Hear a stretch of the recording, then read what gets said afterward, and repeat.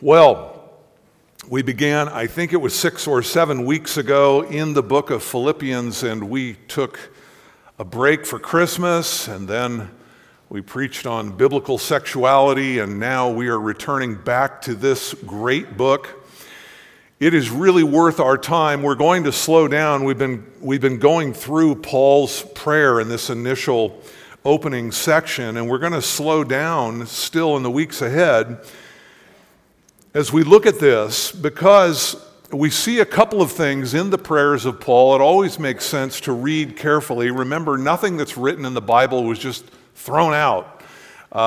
There's nothing superfluous about this. There's nothing that is casual. Paul, by the Holy Spirit, is recording this prayer for a reason. We need to understand, first of all, that this prayer teaches us the kinds of things that Paul prayed for, the things that he prioritized in the Christian life. And we also learn from these prayers how to pray ourselves. They are lessons, really, in prayer. And so, Paul is writing out this prayer for the Philippians. He's letting them know the kinds of things that he was praying for them, and as he does this, he's doing this under the inspiration of the Holy Spirit so that it serves as a framework for our own praying. Paul's prayers, when we read them, are so distinct, so different than many of our own. And we've talked about the breadth of prayer and that there are all kinds of subject matters that can be taken to God, and prayer can look very different at different times. But one thing we should do when we come to prayers like this is be thinking ourselves and evaluating our own prayers and considering, how is it that I pray? What is it that Paul prays for? How are these things distinct from the way that I pray? And how could I add this kind of thing to my praying? It serves as a framework, really. These prayers teach us how God wants us to pray, at least in part. And prayer, in one way, has been said, is as natural to a Christian as breathing. You can't even become a Christian apart from talking to God, right? You've got to seek the salvation that He is willing to give to all who trust Him in faith and repentance. But prayer also, so it is a compulsion, but prayer also is a discipline. Prayer is something that is learned. You remember Jesus' disciples asked Him, "Lord, teach us to pray." We should come to this text saying the same thing. Lord, teach us to pray. Help us to evaluate our own praying. Sharpen it. Teach us to pray for the things that are transcendent and eternal and not just the things of earth. So we started in chapter 1 and verse 1. It's always a good place to start when you study the Bible. And Paul and Timothy, bondservants of Christ Jesus, to all the saints in Christ Jesus who are in Philippi, including the overseers and deacons, grace and peace to you from God our Father and the Lord Jesus Christ. We see in this salutation these precious truths.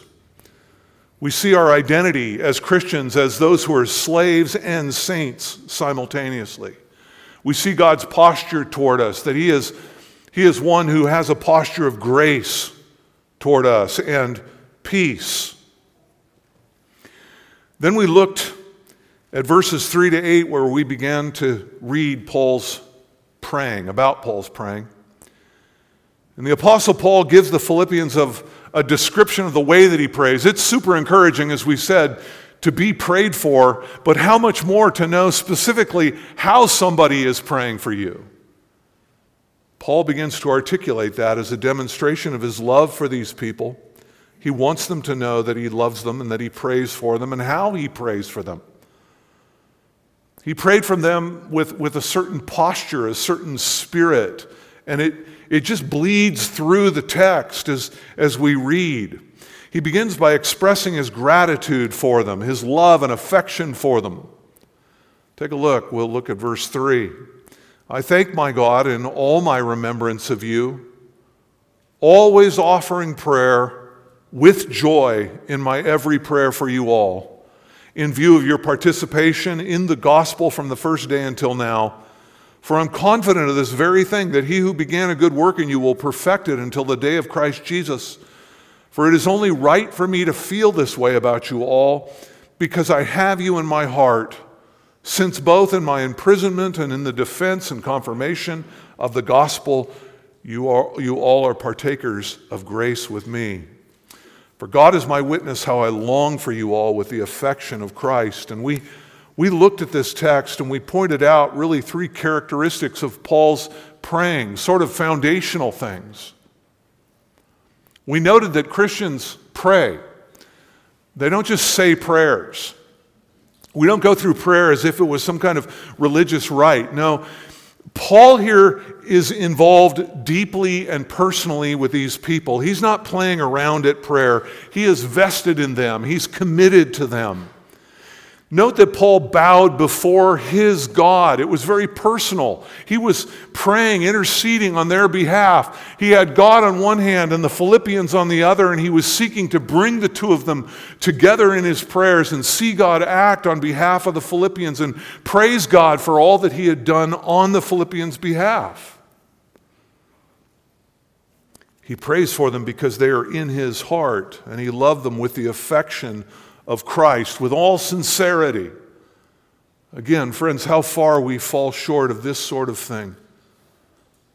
Paul was vested in it, so his prayers were deeply personal. But secondly, Paul's prayer was consistently thankful. That bleeds through this text. He says that at every remembrance of them, every time he thought of them, every prayer that he offered for them, for all of them, he prayed, and he prayed with gratitude to God, which was the custom of Paul. In all of his epistles, nearly all of them, he begins with an expression of gratitude for obvious reasons. The Philippians were Christians because what? Because God had saved them. The Philippians were growing in their faith. Why? Because God had saved them, and he's the one who causes the growth. The Philippians are in need of abundant love, so Paul looks heavenward. He asks the God who is able to do exceedingly abundantly beyond all we ask or think for the needs of the Philippians.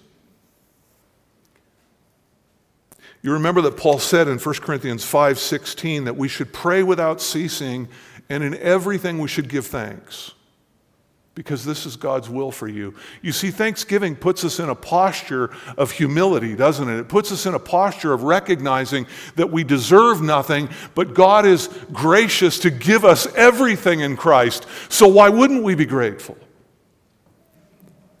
Paul modeled this very thing. He has gratitude right at the front gate of his prayers. So his prayers were deeply personal, consistently thankful, and thirdly, they were dominantly spiritual, and we're going to continue in this vein as we develop today's text. What dominated the horizons of Paul's prayers were not the material and physical things that so much of our prayers are consumed with, but instead he is praying for things that are spiritual and eternal. And as I said to you before, it's not wrong to pray for material things or earthly needs, but at the same time, there is a greater and, can I say, higher work of prayer that seeks God's will and God's kingdom and the establishment of spiritual graces in the life of his people. Paul is thankful for their sacrificial participation in the gospel ministry.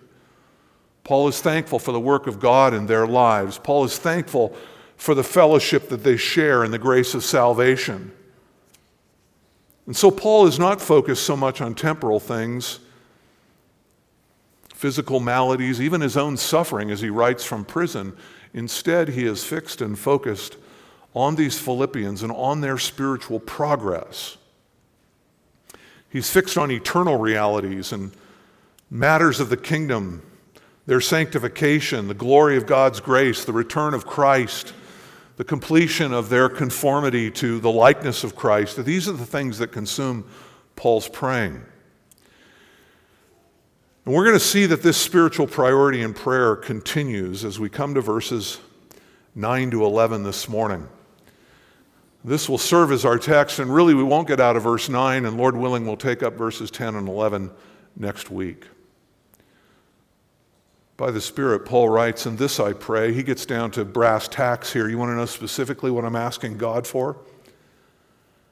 "That your love may abound still more and more in real knowledge and all discernment, so that you may approve of the things that are excellent, in order to be sincere and blameless until the day of Christ, having been filled with the fruit of righteousness, which comes through Jesus Christ, to the glory and praise of God.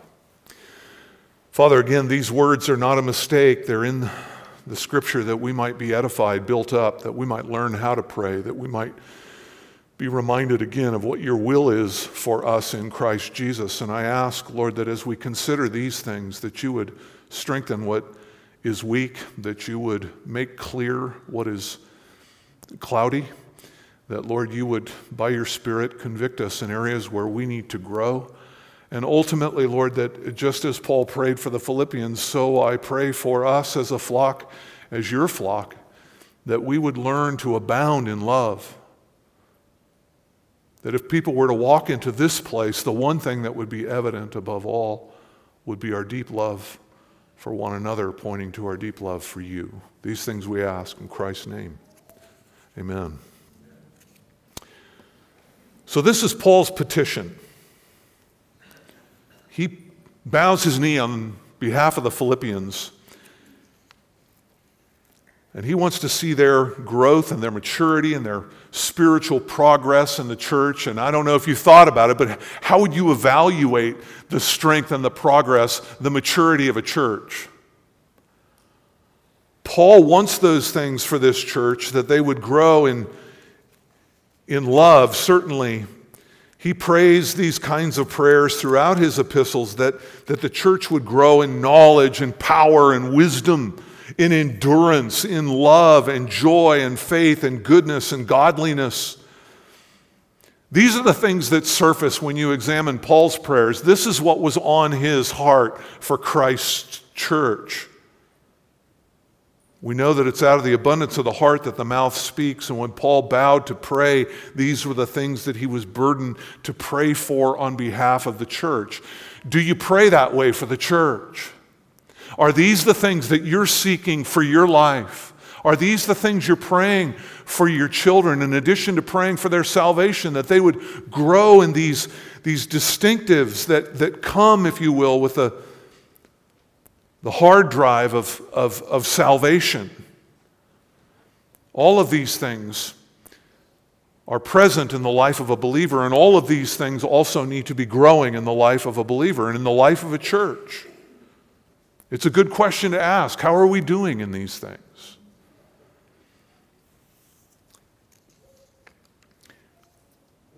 He lets the Philippians in on the substance of his heartfelt prayers for them, and he prays in verses 9 to 11 for a number of Christian virtues, that they would grow and flourish in the Philippian church. Look at what headlines the list. Verse 9, "This I pray, that your love may abound still more and more." This is the priority of Paul's prayer. Abundant love. That the church would be increasing continually, still more and more, characterized by a burgeoning love in their midst. They hadn't arrived, and he wants to see more of it. And this shouldn't surprise us at all, because love crowds the pages of Paul's epistles. It's stunning, really, to start looking through and see how often love shows up in the scriptures at large, but particularly in the writings of Paul and of John, Peter as well. Listen to some of the introductory paragraphs of a few of Paul's epistles. Listen to the consistency of the themes. Paul writes to the Thessalonians in chapter 1 of his first epistle, verses 2 and 3, he says, "We give thanks to God always for all of you, making mention of you in our prayers." All right, Paul, what do you mention? He says, "Constantly bearing in mind your work of faith, your labor of love, and the steadfastness of your hope in our Lord Jesus Christ." 2 Thessalonians chapter 1, verses 3 to 4, "We ought always to give thanks to God for you, brethren, as is only fitting, because your faith is greatly enlarged, and the love of each one of you toward one another grows even greater." To the Ephesians, a letter we looked at not long ago. For this reason, I too, having heard of the faith in the Lord Jesus Christ, which exists among you, and your love for all the saints, do not cease giving thanks for you. And then he prays that they might know what is the hope of his calling. Colossians 1, 3-6, we give thanks to God, the Father of our Lord Jesus Christ, praying always for you, since we heard of your faith in the Lord Jesus and the love which you have for all the saints, because of the hope which is laid up for you in heaven. Now, if you take those prayers, you can come to the conclusion, well, that Paul's just got some little, sort of stylistic way that he likes to write his letters, and this is just some of the verbiage you got to get through to really get to the content of the letter. I'm telling you, that is not the case. What you should derive from this is that Paul consciously thinks about what he wants, thinks about the things that God has accomplished in the lives of his people, and he exults in God for that work. And he's mindful in particularly about faith and hope and love. You see, Paul is not just casting random thoughts heavenward. He's thought about this. He's intentional. He prays specifically. He's very ordered and structured. He's got an aim and a target. He knows what he wants from God because he knows what God wants to accomplish in the lives of his people. You see, in all these introductory passages, Paul thanks God for essentially the same thing. And what also is clear in this is that the priority among these virtues of faith, hope, and love is certainly love. To the Colossians, he says, beyond all these things, put on love, which is the perfect bond of unity. You'll remember the closing of 1 Corinthians 13:13. But now faith, hope, love, abide these things, but the greatest of these is love. Right. This is the clear priority of Paul for the Philippians, that their love would flourish, that God's love really would flourish in their midst. It's the great distinguishing virtue for the church. It is that thing which most clearly points to the reality that we are rightly related to God because his life and his love within us is expressed outwardly toward one another, so that when people see the love that we have for one another, what's the conclusion they come to? They're disciples of Christ. Jesus said that, by this all men will know that you're my disciples if you have love for one another.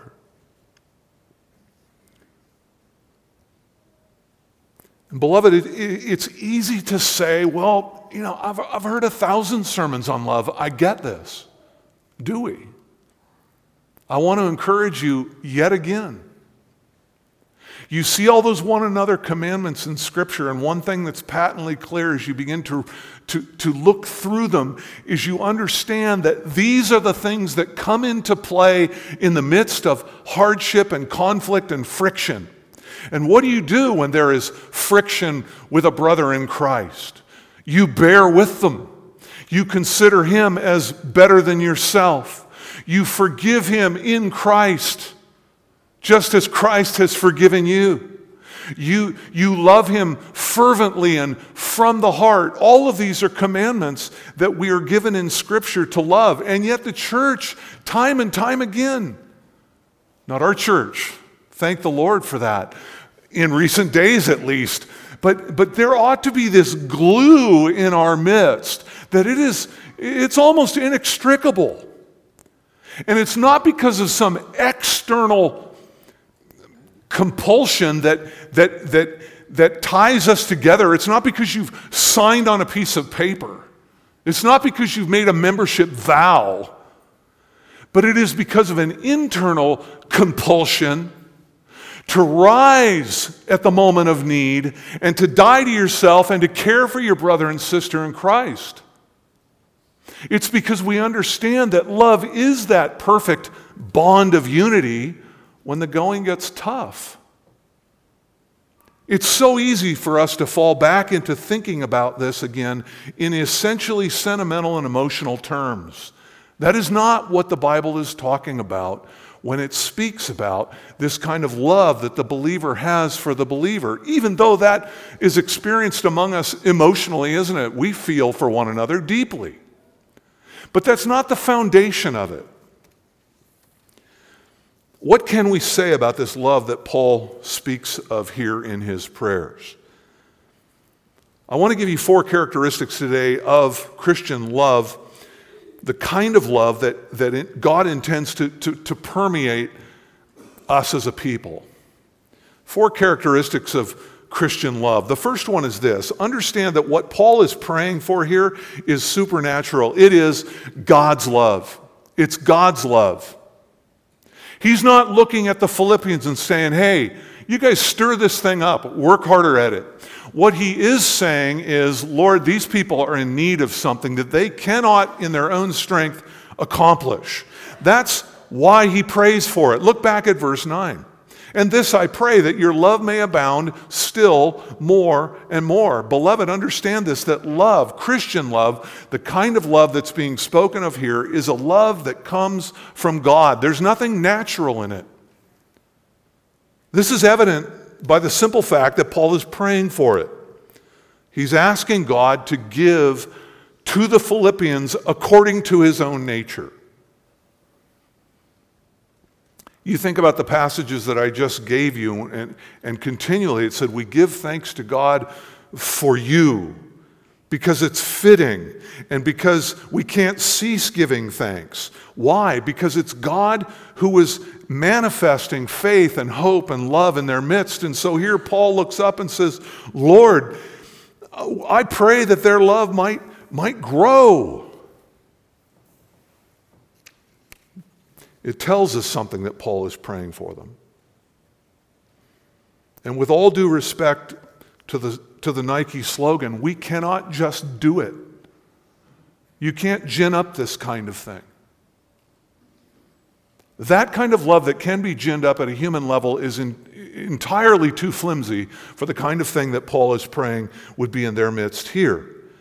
And so as you listen to Paul praying here for their love, you will, along with the Philippians, should be feeling your own helplessness, your own need to be able to love in a way that really is not within your grasp. Listen to one commentator. The love spoken here is the love that God is, produced in the heart of a believer by the Holy Spirit. I love this. The divine love is an exotic flower from heaven planted in the foreign soil of the believer's heart. It's an exotic flower from heaven planted in the foreign soil of the believer's heart. You see, this is not a natural love.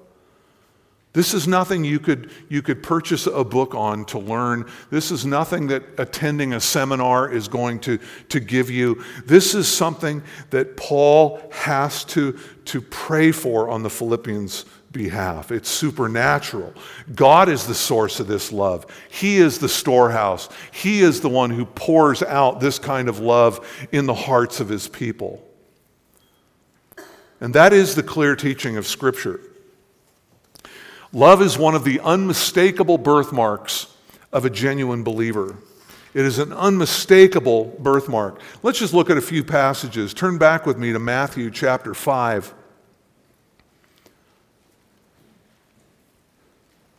And we're going to move relatively quickly through this, but I want this to be anchored in your mind.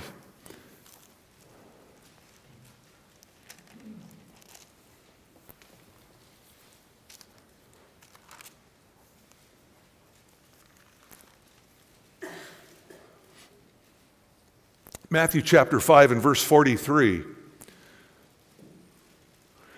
You have heard that it was said, you shall love your neighbor and hate your enemy. Now that was the corrupt teaching of the Pharisees.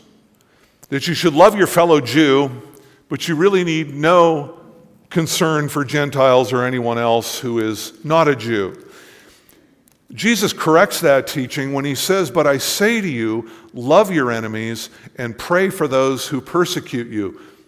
Now, it should be plain as day, right, that this commandment tells us something about the nature of the kind of love that Paul is talking about, because it would be impossible if what we're talking about in love is first and foremost warmth of affection and this overwhelming, consuming desire to do kind things to people. If it started at the level of emotion, how do you love an enemy and a persecutor? But you see, it doesn't begin there. We'll come back to that. Look at what he says in verse 45. He says, when you love your enemies and you pray for those who persecute you, he says you do that so that you may be sons of your Father who is in heaven. In other words, by loving enemies and by praying for persecutors, you demonstrate that you are in fact a child of God. So that you may be sons of your Father. You may prove that out, that you have divine lineage in coming from God. You have the life of God, your Father, within you by the Holy Spirit. And he goes on to describe what God is like. He causes his sun to rise on the evil and the good. He sends rain on the righteous and the unrighteous. For if you have love for those who love you, what reward do you have? Don't even tax gatherers do the same? It's no big deal to love people who love you back. That's not how we distinguish agape love. If you greet only your brothers, what are you doing more than others? Everybody greets those who are like them. Everybody greets those who are related to them, the people that they like. Even the Gentiles, the non-Christians do that. He says, no, your love is to be of a much higher nature. You are to be perfect as your heavenly Father is perfect. You see, the very character of our love for one another, the very character of your love for your neighbor, the very character of your love for your wife, the very character of your love for your children, the very character of your love for mankind, it's very uncommon. It's very otherworldly. And it's a demonstration of the life of God within you. Because nobody loves like that. Who does that? Who lays his life down for his friends? Right? Romans 5:5. How did this happen? How do we get this love? You don't need to turn there. I'm just going to read these to you. Romans 5:5. The love of God has been, the love of who? The love of God has been poured out within our hearts through the Holy Spirit who was given to us. It's because that Spirit is within you that you get the package of God's love. You are taught how to love by the indwelling Holy Spirit. Galatians 5:22. But the fruit of the Spirit is what? What headlines the list again? It's love. It's love. It's the very first thing listed as evidence that the Spirit of God is in your life, is that you have a love that you did not come up with on your own. It came from God by the indwelling Holy Spirit. Turn over to 1 John and chapter 3. And we'll take a look right at the very first verse.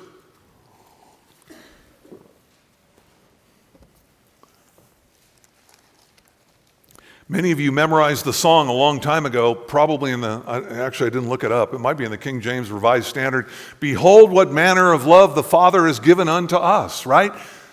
What does he mean, behold what manner? Take a look at the kind of love that is manifested in your heart and in your life. Consider the love that came to you from God and is now working out of you through the Holy Spirit. Behold that manner of love that was given unto us. What? What does it prove?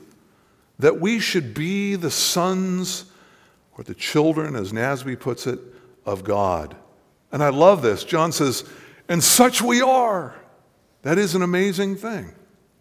That is an amazing thing. How did I ever become a son of God? And why would he care enough to manifest his character in me? I don't know. But I'm thankful. Such I am. Rejoice in that. Write it on your fridge. Such you are. That's great stuff. Look at verse 10. By this the children of God and the children of the devil are obvious. There are only two lineages in this life. You're either of God or you're of the devil. You're a child of one or the other. And he says it's obvious. It's not difficult to tell the difference between the two. Anyone who does not practice righteousness is not of God, nor the one who does not love his brother.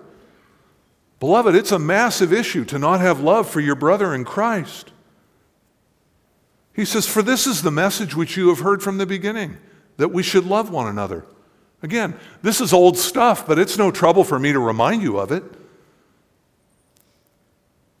Look down to verse 14.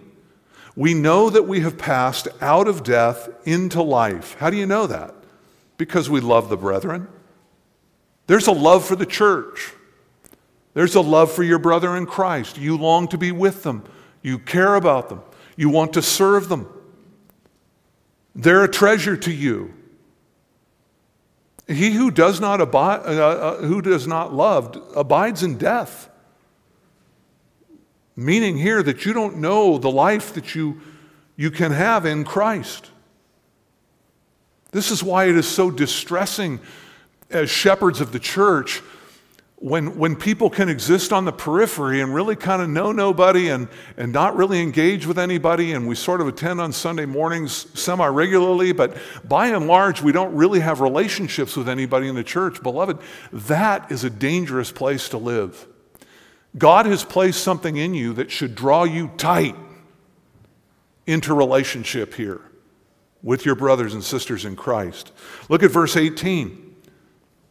Little children, let us not love with word or with tongue, but in deed and truth. Love is active. We will know by this that we are of the truth. And look at this, we will assure our heart before him. In whatever our heart condemns us, for God is greater than our heart, and God knows all things. Beloved, if our heart does not condemn us, we have confidence before God. And he's writing that in the context again of love. You see, love coming out of you is an evidence of Jesus within you. That's why Paul says at the end of 2 Corinthians, what? Test yourselves to see if you're in the faith. Examine yourselves, or do you not know this, that Christ Jesus is in you, unless indeed you fail the test? You want to know if you're in Christ? Look for the character of Christ being worked out in your life. No, not perfectly, but it should be there. Christ loves his people. Christ loves the church. Christ shed his blood for the church. How can we live sort of loosely related to it, taking a little bit here and a little bit there, and maybe this piece that I like, and that program that pleases me? Now, this is about a whole heart commitment to a group of people that we love earnestly from the heart. 1 John chapter 4 and verse 7. Beloved, let us love one another, for love is from God. And everyone who loves is born of God and knows God. The one who does not love does not know God, for God is love. See, the same point is being made over again, and he is driving it home. And by this the love of God was manifested in us, that God has sent his only begotten Son into the world so that we might live through him. And in this is love, not that we loved God, but that he loved us and sent his Son to be the propitiation for our sins. Beloved, if God so loved us, if he loved us in that way, this is akin to what he says in John 3:16. For God so loved the world. What's he saying? Again, that's not an emotional statement.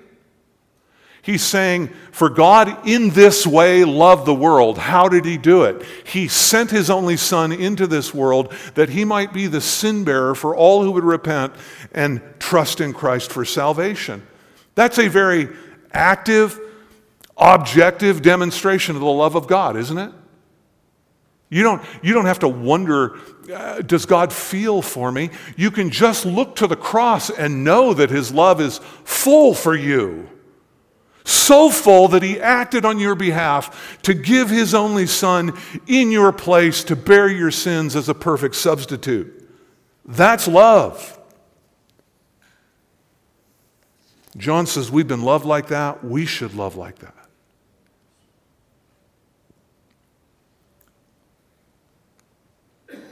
Verse 20 says, if someone says, I love God, and hates his brother, he is a liar. For the one who does not love his brother whom he has seen cannot love God whom he has not seen. And this is the commandment we have from him, that the one who loves God should love his brother also. Beloved, the loveless life, the self-centered life, is a godless life. And when Christ settles into our heart, he turns on the light of love where previously there was just darkness and self-centeredness. And he turns that all around. I want you to look at one last passage. There's one other statement that I want you to see. It's in 1 Thessalonians in chapter 4. Remember, we're making the point here that love comes from God. Love comes from God to his people. It must be there if you're a Christian.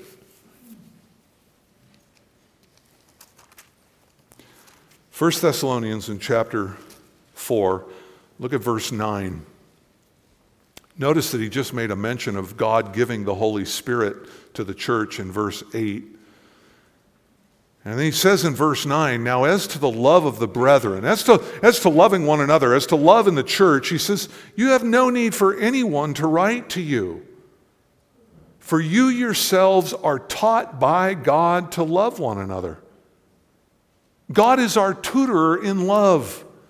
For indeed you do practice it toward all the brethren who are in all Macedonia. So it doesn't stop at the four walls of this church, right? We have a love for Christ's people everywhere.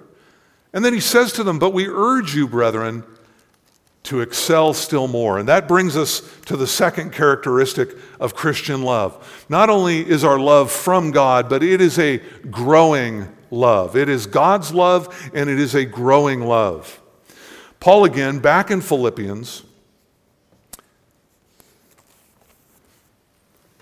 says, and this I pray, that your love may abound still more and more. And the first point that should be made here, obviously, as I've already said, is that the Philippians already did have God's love in their heart. He's not saying, Lord, I pray that you'd make them loving people. He's saying, Lord, I pray that you would take the love that you've already placed in their life and that it would just burgeon, that it would grow and grow and grow and abound all the more.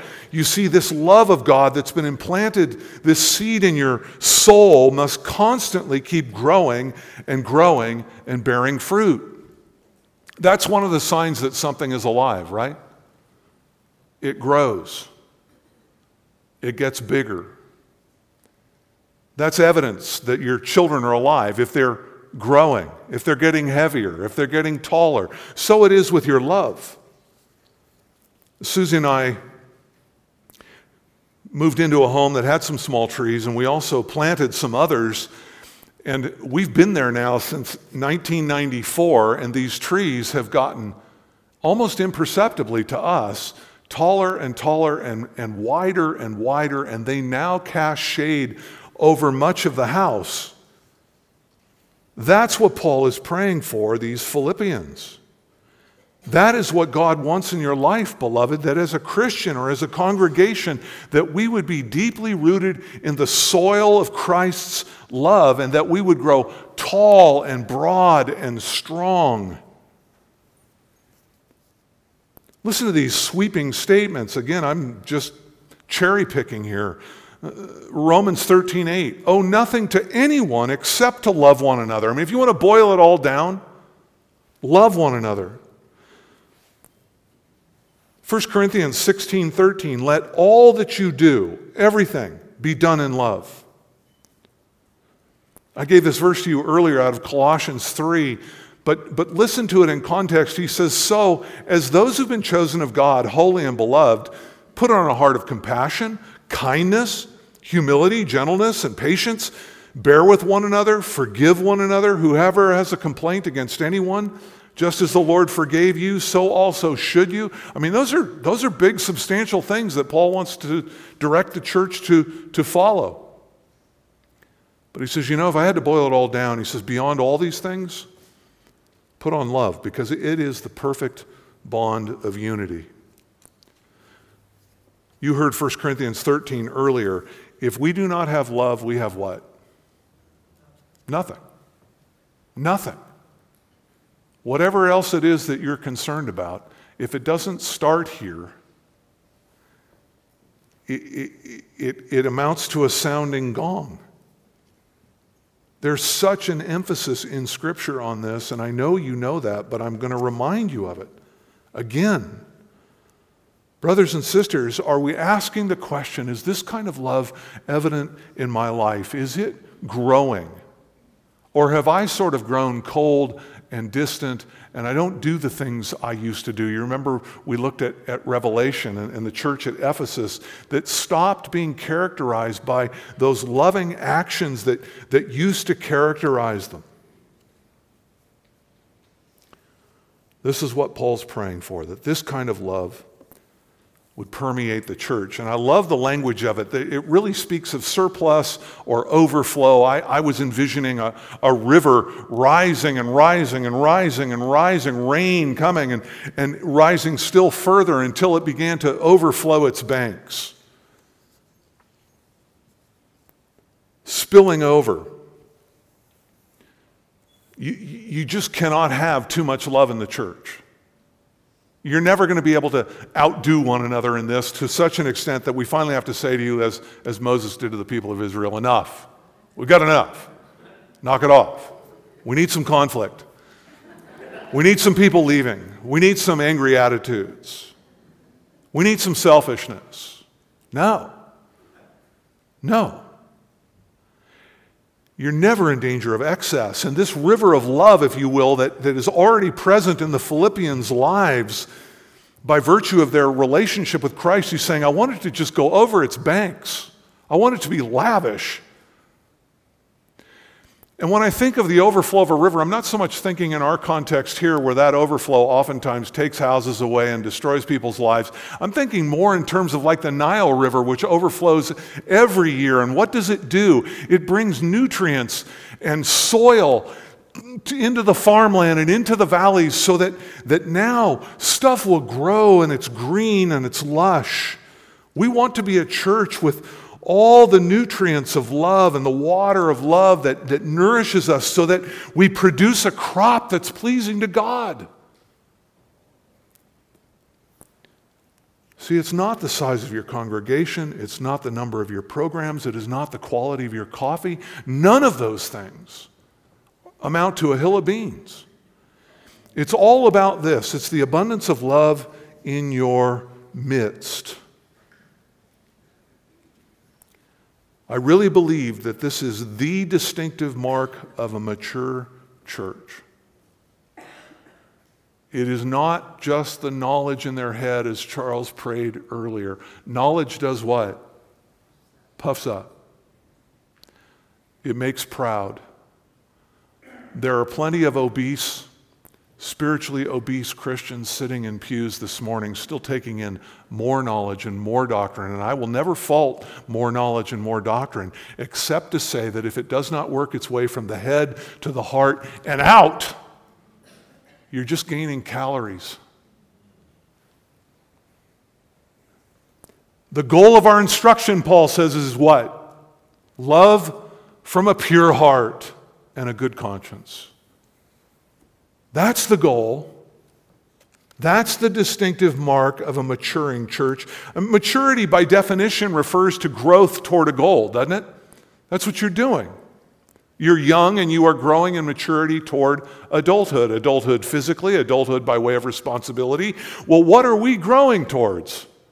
Godliness. And what is the manifestation of God Himself? For God is love. We are being conformed to the image of Christ, who gave Himself for our sins in the most profound act of love ever known. If you want to be like Christ, start there.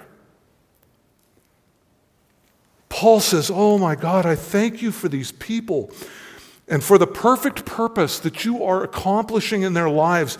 Let them abound in the likeness of your very nature. Let their love be your love, the love that you put in them by the Holy Spirit. Let them abound still more and more and more.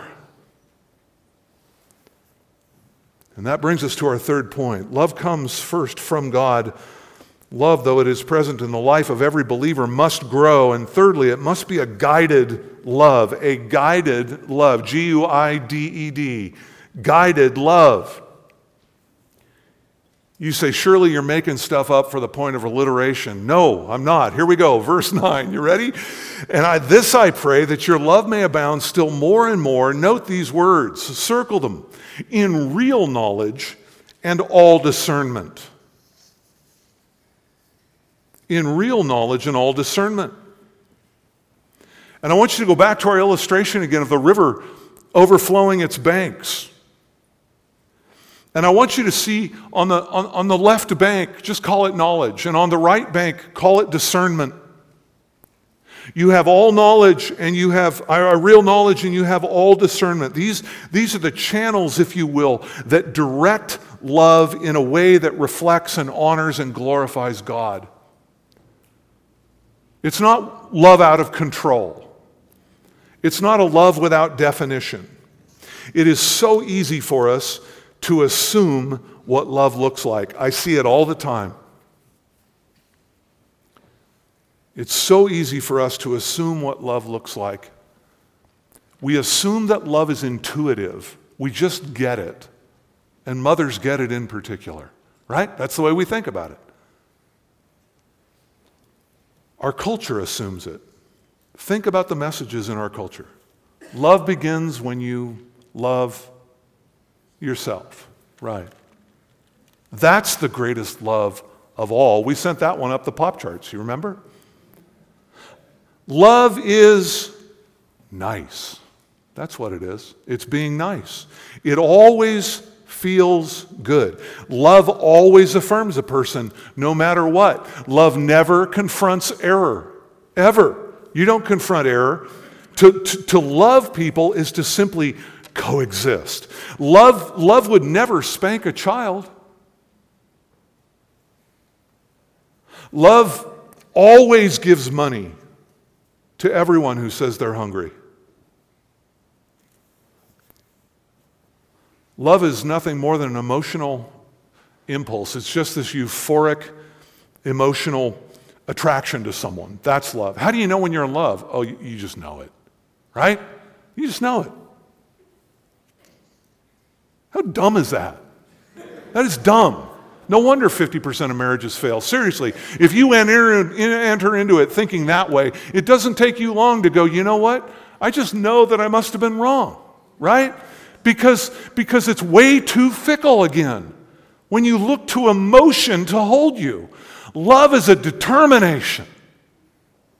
Love is an act of the will. I'm getting ahead of myself. Our world thinks that love is something that you can fall into and you can fall out of it. Our world thinks that love is lust. We speak about loving somebody and all we're talking about is sex, like love and sex are synonymous. Love is never having to say you're sorry. Great. Beloved, here's the point. Our culture has absolutely no concept. None. None. It's utterly nebulous. Everybody wants it. Everybody talks about it. Everybody sings it. But nobody has a clue what it means. You should leave here today understanding, and you should be dedicating yourself to a growing understanding of what love is and how it acts. Because again, God's in charge and He has revealed these things. He saw fit to define it.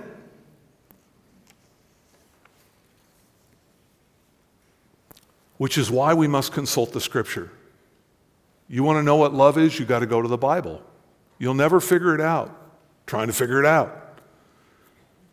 So how are you going to understand what it is? How are you going to grow in it? Well, it begins with knowledge. What our text calls real knowledge, according to NASB. It's epignosis. And it means knowledge gained by experience. In other words, again, this is not mere head knowledge learned from a book. No, this is something that you actually experience as you are loved. You begin to learn what it means to love. We often see that with children as they grow to be parents. Where do you learn all that parenting stuff? So many people go into parenting without ever having read a book. They just assume it's intuitive because, well, I was parented and that's why I'm going to pass on the same faulty information to my kids as they passed on to me, right? And if you're fortunate enough to have great parents, like I did, I got to make sure I'm okay and get lunch when I go home. Really, a lot of good things are passed on, and therefore it does feel a little bit intuitive. And man, this works pretty okay. But you see, we all who are in Christ have been loved by God, and therefore we've been God taught how to love. This is that deep understanding. It is beyond just intelligence. It's by experience. First of all, we know the love of God which has been shed abroad in our hearts. There's no mistaking it. You now want to love people, but you also have to get that love by way of study of the Word of God. You have to grow in knowledge, particularly knowledge of the gospel and what God has done for you. That drives everything.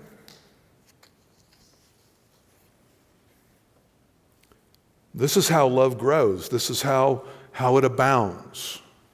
It grows best in the light of the knowledge of the love of God and of Scripture. You can think about it this way. This knowledge would serve, if I can change metaphors, it's like a fertilizer that stimulates love so that it is growing and it develops. You see, when you understand what God is like, when you understand who you were and what God did for you through Christ, when you grow in your understanding of the gospel, everything gets better. Your marriage gets better, your relationship with your kids gets better, everything becomes clarified. Because it's a game of imitation, isn't it? I am to love others as I've been loved. I am to forgive others as I've been forgiven. God becomes then the center point, the hub of my thinking about what it means to love. And so the better that you understand the love of God for you in Christ, the better you're going to love others and the more you're going to grow in abounding still more and more in it. A church that is centered and steeped in the gospel is a church that is steeped in love. Paul also prays that the Philippians would grow in all discernment. All discernment. Aesthesis. We get the word aesthetic from it. It's used only here in Scripture. It means moral insight or discernment. One man put it this way: it is a discernment which cuts through hazy, ethical, moral matters to really size things up according to biblical morality. In other words, my friends, again, the world, love is not blind. Love is not blind. It is discerning, it's thoughtful, it's careful, it scrutinizes. It's under the control and the direction of the Word of God. It's like the banks on that river. It directs your love in the way that it ought to be directed towards the things that are good, which is why Paul says in 1 Corinthians 13 that love does not rejoice, what? In error and in unrighteousness, but it delights in the truth.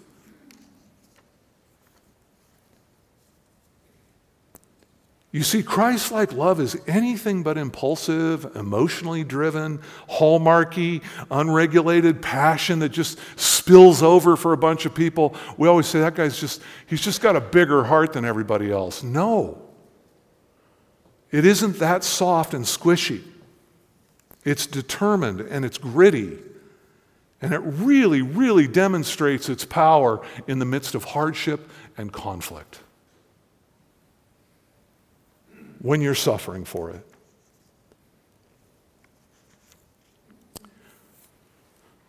Paul prays for God's love, growing love, and a love that is guided by real knowledge and all discernment. And finally, our fourth distinctive, it is a giving love.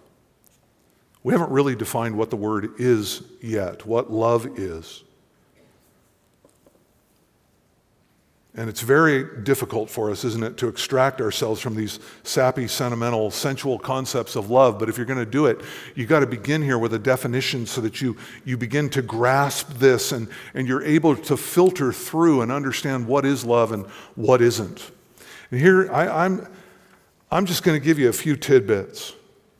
We're running short on time. Start here. Love is not a feeling. at its foundation.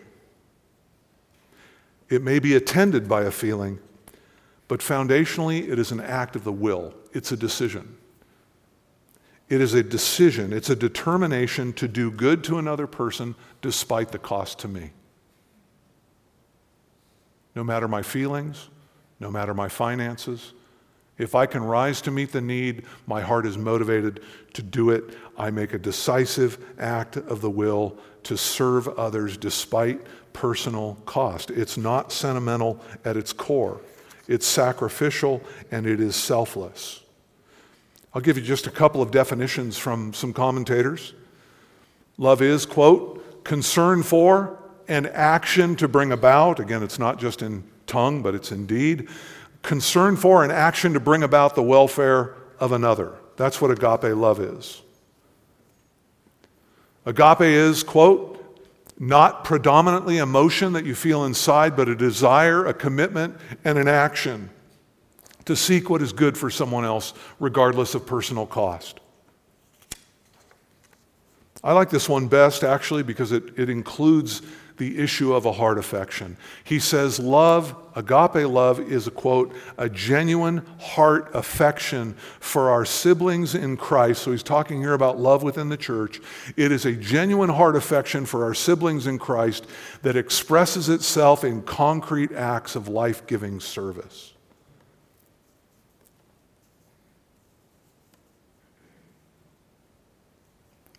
No one wants to live in a world where there isn't heart affection behind it. Didn't Paul just say to the Philippians, I have the affection of Christ for all of you. I love you like Christ does. My heart is swelling with love for you. That is a wonderful reality. But again, the point is, it's not grounded on that. I'm not waiting for an emotion before I can act. This is why Jesus says, look, greater love is no one than this, than he laid down his life for his friends. That's agape. It is the highest and most notable loves. It is a love that has the highest good of another at heart, no matter the personal cost. It's not impulsive. It's not drawn by desire in the object that is loved. It doesn't go after. I say this to married couples all the time. You get confused about this love thing because you come to your marriage, looking at your wife saying to yourself, man, she is the most beautiful, glorious woman I've ever seen in my life. Everybody enters into love like that. Everybody enters into marriage like that. Stirred up and just so, whoa. But there comes a day, right, that love won't deliver the day. The love that delivers the day is not drawn by the beauty of the thing beloved. It's drawn by the need. It's drawn by a desire to love that, if you think about Christ, love that which is unlovely.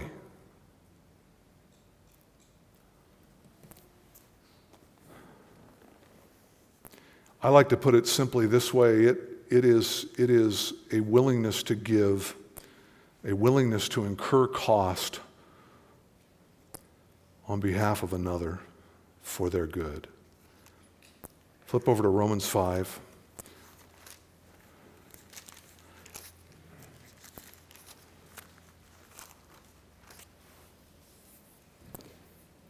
As I've told you before, and a dear friend of mine sent me a card with these words, love does not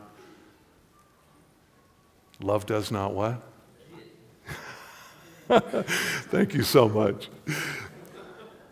Love gives, it does not get. Right, that's the thing. It is not in pursuit of getting anything. It is simply bound up in giving. Listen to the language of Scripture. You're in Romans 5, I'm reading to you.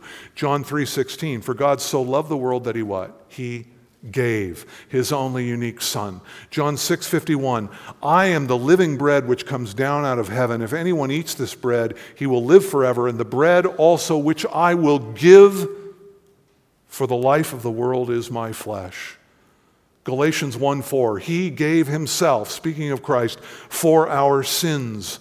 Galatians 2:20, the life that I now live in in the flesh. I live by faith in the Son of God who loved me and gave himself up for me. You see, this is what love does. It gives, it pours out. Look at Romans 5 and verse 6. For while we were still helpless, at the right time Christ died for the ungodly. Notice again, he didn't set his affection on people who were lovely. He was not compelled to come to us because we warranted his giving of his life. No, we were helpless, we were ungodly, and yet he died for us. Verse 8, but God demonstrates his own love toward us. Well, of course he did. I mean, you know me. Of course he did. No, he says God demonstrated his own love toward us in that while we were yet sinners, we weren't righteous, we hadn't gotten our act together. Christ died for us. Verse 10, for if while we were enemies, we were reconciled to God through the death of his Son, much more having been reconciled, we'll be saved by his life. And not only this, we also exult in God through our Lord Jesus Christ, through whom we have now received the reconciliation. God reconciled us to himself by making him who knew no sin, sin on our behalf, that we might, what? Become the righteousness of God in him. And we were drawn and reconciled and brought into his family, unlovely as we were. You see, this is what is so foundational to Christian life and what you've got to walk out of here with. You've got to anchor this in your mind, that biblical love is directed at the well-being of the object of our love, and it is expressed in serving and in sacrifice and in giving. It is, you could put it this way, it is to live with a burden for the good of others. You're just burdened for the good of others, and good being defined by what? Your knowledge and your discernment, the Bible. And love just gives and gives and gives and gives, and it is willing to incur the greatest of cost for the greatest of ends. Beloved, the symbol of love does not come in a heart, but in the shape of a cross.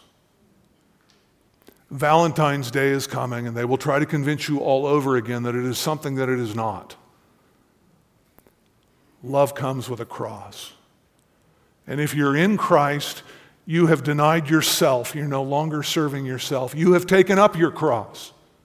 And you are following in the path of this perfect God-man who emptied himself on your behalf, who poured out his life unto death, that you might have life, that you might come to life and be drawn out of enslavement to sin and brought into the glorious relationship of fellowship with God, life eternal, the life of God in you, joy and love and peace and all the glorious things that we know because of what Christ did for us. How can we not live like that? Have the attitude of the Apostle Paul, who said he endeavored to spend and even be expended, if that's what it took, on behalf of the Colossians or the Corinthians. Have an endeavor in your life to have a life committed to expending yourself for the sake of others and for the glory of God, just like Jesus. And if you want to grow in love, you must study to understand and seek to meditate upon and relish the love of Christ for you. And that's what we come to do this morning. And I would encourage you in the few moments that are quiet here as the elements are being passed, just examine your life in light of love. Am I one who has died to self and who lives sacrificially for the needs of others? That's my greatest desire, is to bring them good in their lives. Let's have some men come forward, and our Lord and our Savior, how we, like Peter, would, in sincerity of heart, declare our love for you, only to find how weak we really are, how selfish we still are, how bound to protecting ourselves rather than expending ourselves.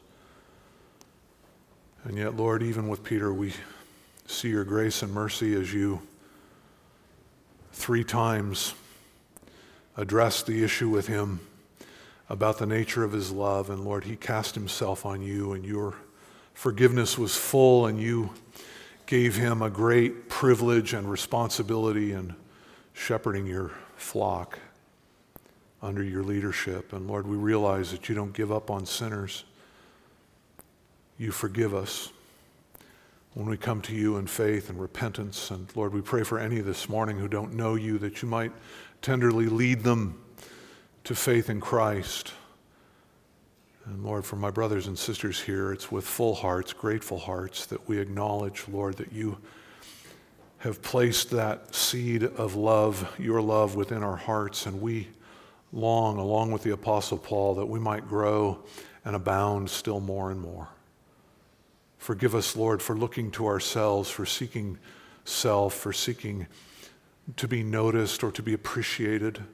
Forgive us for withholding when others are in need. Lord, we pray instead that we might abound like the Apostle Paul to a place where we would have a heart to spend and be expended on one another's behalf. What a glorious thing the church is. What a privilege, what a blessing, what a joy it is to us, Lord, to be here and to be in one another's midst. We do pray that you would bless our time together, and we thank you for the food that you provided for us. We ask, God, that you would strengthen us and, more importantly, strengthen our fellowship one with the other. In Christ, in whose name we pray. Amen.